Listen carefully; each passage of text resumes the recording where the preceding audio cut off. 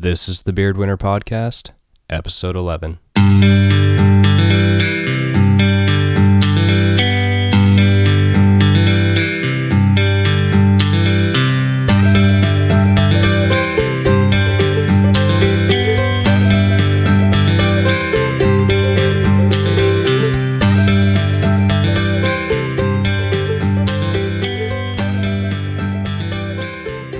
Hey everybody, and welcome back to another installment of the Beard Winter Podcast. This episode is not going to be the one advertised, and I don't plan on doing false advertising in the future. I sincerely want to have Alan on the show, but I can empathize and understand and appreciate getting settled back into your house, into your community, and into life after a large fire has put a large majority of your town, your neighbors, your friends, the people you see on a semi-often basis are all evacuated and displaced, and some of them may have homes, some of them may not. I don't know.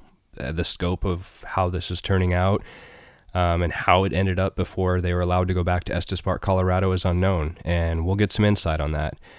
I promised you guys a more fluid and easy release schedule, and I will try to push this out tonight so it goes out Thursday morning as promised, because it has been about 2 weeks since you've had an installment, and I just think that right now there's just a crap ton going on, and I don't know if any of you feel that way, but I want to hop on Facebook, I want to hop on somewhere and talk to someone, but we can't. It's almost like these platforms have put us on a soapbox to where we cannot have a one-on-one conversation with our friends and family, because as soon as we say one thing, one tiny little thing, and we're removing politics from the equation altogether because that crap show is going on all around the world and around the country, and turn on your TV, turn on your news app, whatever the heck you want to turn on. We're not going to talk about this here. I'm not going to break that promise, but back to the point is that if you say something that is somewhat disagreeable, like the fact that you love blue cars and someone is adamantly against blue cars, they're going to hate you. You can't just have a conversation with people about like, I like blue cars, and for some reason blue cars make me feel happy, but for some reason all I can find are green cars and it makes me sad. And instead of getting that support and that system of camaraderie and the ability to have open discourse when you didn't agree with someone, people just cancel you. They flip the switch. They say, okay, you're done. And I have to walk on eggshells myself. And I think I mentioned this in a previous episode, but it's just so weird and complicated and convoluted to think to ourselves that, yeah, we are literally isolated. We may have to go back in isolation again if this spreads, and it's what the scientists tell us to do, and the doctors, not the politicians, what they tell us to do, that we have to go back in our homes. But yet, digitally, the only way that we can really connect to each other is via Zoom. And if it's not a one-on-one conversation where it's, friends and family hanging out on a Zoom party or a FaceTime call or some other video conferencing where it's informal, you have to put on the facade. It's like you can't have that true connection, that ability to sit across a table from someone and enjoy a beverage or a meal, or be able to actually feel someone's presence. Like I watched The Good Doctor on Monday, and one scene that stood with me, and it was focused on Corona like everything else, was this mother died of Corona. She's one of the first, and her daughter was out there 12 feet apart from the doctor, and the doctor kind of hesitated. She reached towards, like she wanted to go hug her and console her. But we're in a time where that's sketchy as hell. You can't do that. I mean, I had an impactful moment when I had some girl that said I was too young for her. She's 4 or 5 years older than me, but I guess I'm immature. I don't know if she just didn't want to use that verbiage, but regardless, I went on a date with her. But prior to that date going sour, I did a social faux pas. I shook someone's hand because I believe in karma. I was wanting to wash my car to make a good impression. Went through the car wash that day prior to meeting her because I'm always early and I had some time to kill. And I noticed as I was going through the car wash, the screen was on a weird thing where I couldn't put my code in. I paid for a higher end car wash, and the car wash started just taking my vehicle through. It was in neutral, and I hopped on the cell phone, called the car wash attendant or the gas station attendant and said, "Hey, I believe I'm getting a free wash." And I'm just not raised that way to get something that I didn't pay for. So what can I do? And she just really didn't have a response for that. And I said, well, can you give the wash to someone who needs it more than me? I mean, pay it forward, make someone's day brighter. And that to me was just a very, very small gesture. And the whole situation of why that car wash was that way was I noticed when I was in the gas station, getting my beverage, getting gas, using the restroom because I drink so much, I'm a damn camel, that there's this older woman who the gas station attendant or manager was taking the extra time to go out to the pump with her to help her pump her gas. And then after he pumped her gas, because I also had to get fuel that day, he walked around with her to the car wash entrance, which is automated, as you can probably guess, because I said it pulled my car into it. And I'm assuming for just ease, they threw it in some admin mode where it was just giving away washes. And so I came out, the gentleman had helped that lady in the car wash. I'm 100% sure she could have made her way out. All she had to do was drive forward when the light turned green. And he came around the building, and I had the part of the receipt torn off that had the car wash code. And I said, "Hey man, I just got that wash there, and I know you were doing a good thing by helping that woman out. And someone may need this more than I do." And that dude, his eyes welled up, and mine are right now, dude, just remembering it. And he smiled really big, and he just put his hand out there to shake my hand. And we did that thing like two dudes do where you shake each other's hands, pull in for a hug. And then he put his hands, bumped his chest and put out peace. And I just said, "Hey man, just spread the love, pay it forward." And even as I looked in, to be completely transparent, his coworker was black and he was Mexican and I'm a white guy. And yeah, I noticed those things because I'm human. We're going to notice, just like dogs are going to notice that, hey, that dog is fluffier than I am, or that dog, dang, they're losing a lot of hair and my hair has to get clipped off. What the heck? How does that work?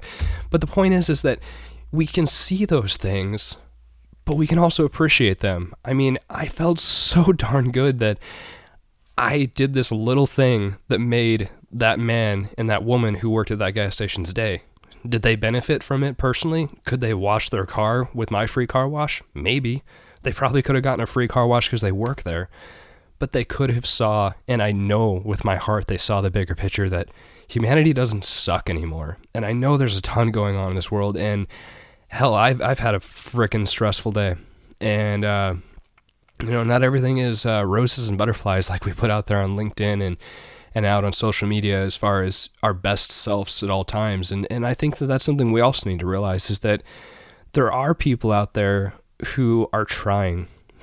I mean, nobody that I know personally is not trying. I mean, I do have some friends who just get themselves in a rut where they just want to beat themselves up and let themselves be held back. We all have those people, and they're going to help themselves, so they're not. And that's really what we have to do, is either support them and love them, hopefully not enable their bad habits and their ability to be self-defeating, but in the same respect, try to still love them. And it's okay if that's your life choice, but I don't want to be held back. And that's why I wanted to get this out here, is that we need to figure out a way for us to connect with each other again.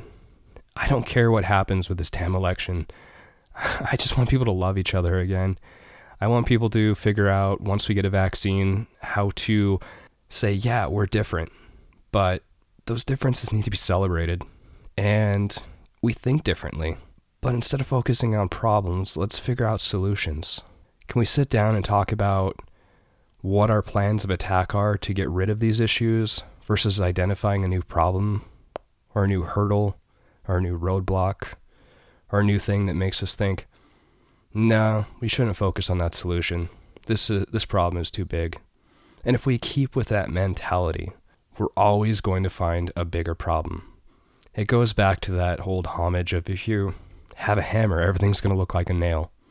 So instead of putting our scope and our lens into a bunch of problems, maybe think about solutions. And also think of what I just got off the phone talking to someone who I work with. We can control what we can control. And right now it seems like we can control very little. And don't let that be something that weighs you down. Because if you were able to wake up, make some small impact on some other human being, animal, or even a plant. If the only thing you interact with in your 24 hours a day is a plant, treat it well. I guarantee, and this, I hope it's not an empty guarantee, but just being able to make someone or something's life better and try to have that mentality and desire to approach things in a way to where you're trying to better them with no expectations of return, I think will leave you feeling more fulfilled. So it doesn't have to be grandiose. Wow, is that even a word? It doesn't have to be large in scale. It doesn't have to be something that is a big scene or something that you need to advertise on social media, because that may defeat the purpose. It could be that little story that I didn't even have to share with you, and I kind of feel bad even sharing it with that experience at the gas station. But those moments are the ones that I think are really going to get us through these hard times. Thank you so much for your patience waiting for this episode. I'm just going to push it out there. I'm not going to edit really any much of it. I hope it sounds okay, and I appreciate the following. I just hope everyone is learning to love a little bit more, hug people who you're safe to hug a little bit harder, and forget the ads. I mean, if you want to go to beardwinter.com and click on support, and you can figure out how to check things out and throw some money the podcast's way without spending any more on your goods that you usually buy, cool. If not, just tune in. I'm happy to hear that people are listening, and I hope this brightens your day in some way, shape, or form. Just hearing someone be real, transparent, and a 34-year-old man breaking down and, coming to tears a little bit, telling a story about a gas station getting a free car wash. But, this is real. This is raw. This is humanity. I'll talk to you guys as soon as I can. I want to say a couple weeks, but it's been chaotic, and I also have to get 21,000 plus Christmas lights up before Black Friday so I can throw the switch and literally try to make the holidays a little brighter. All right. For real, we'll talk to you soon. Bye.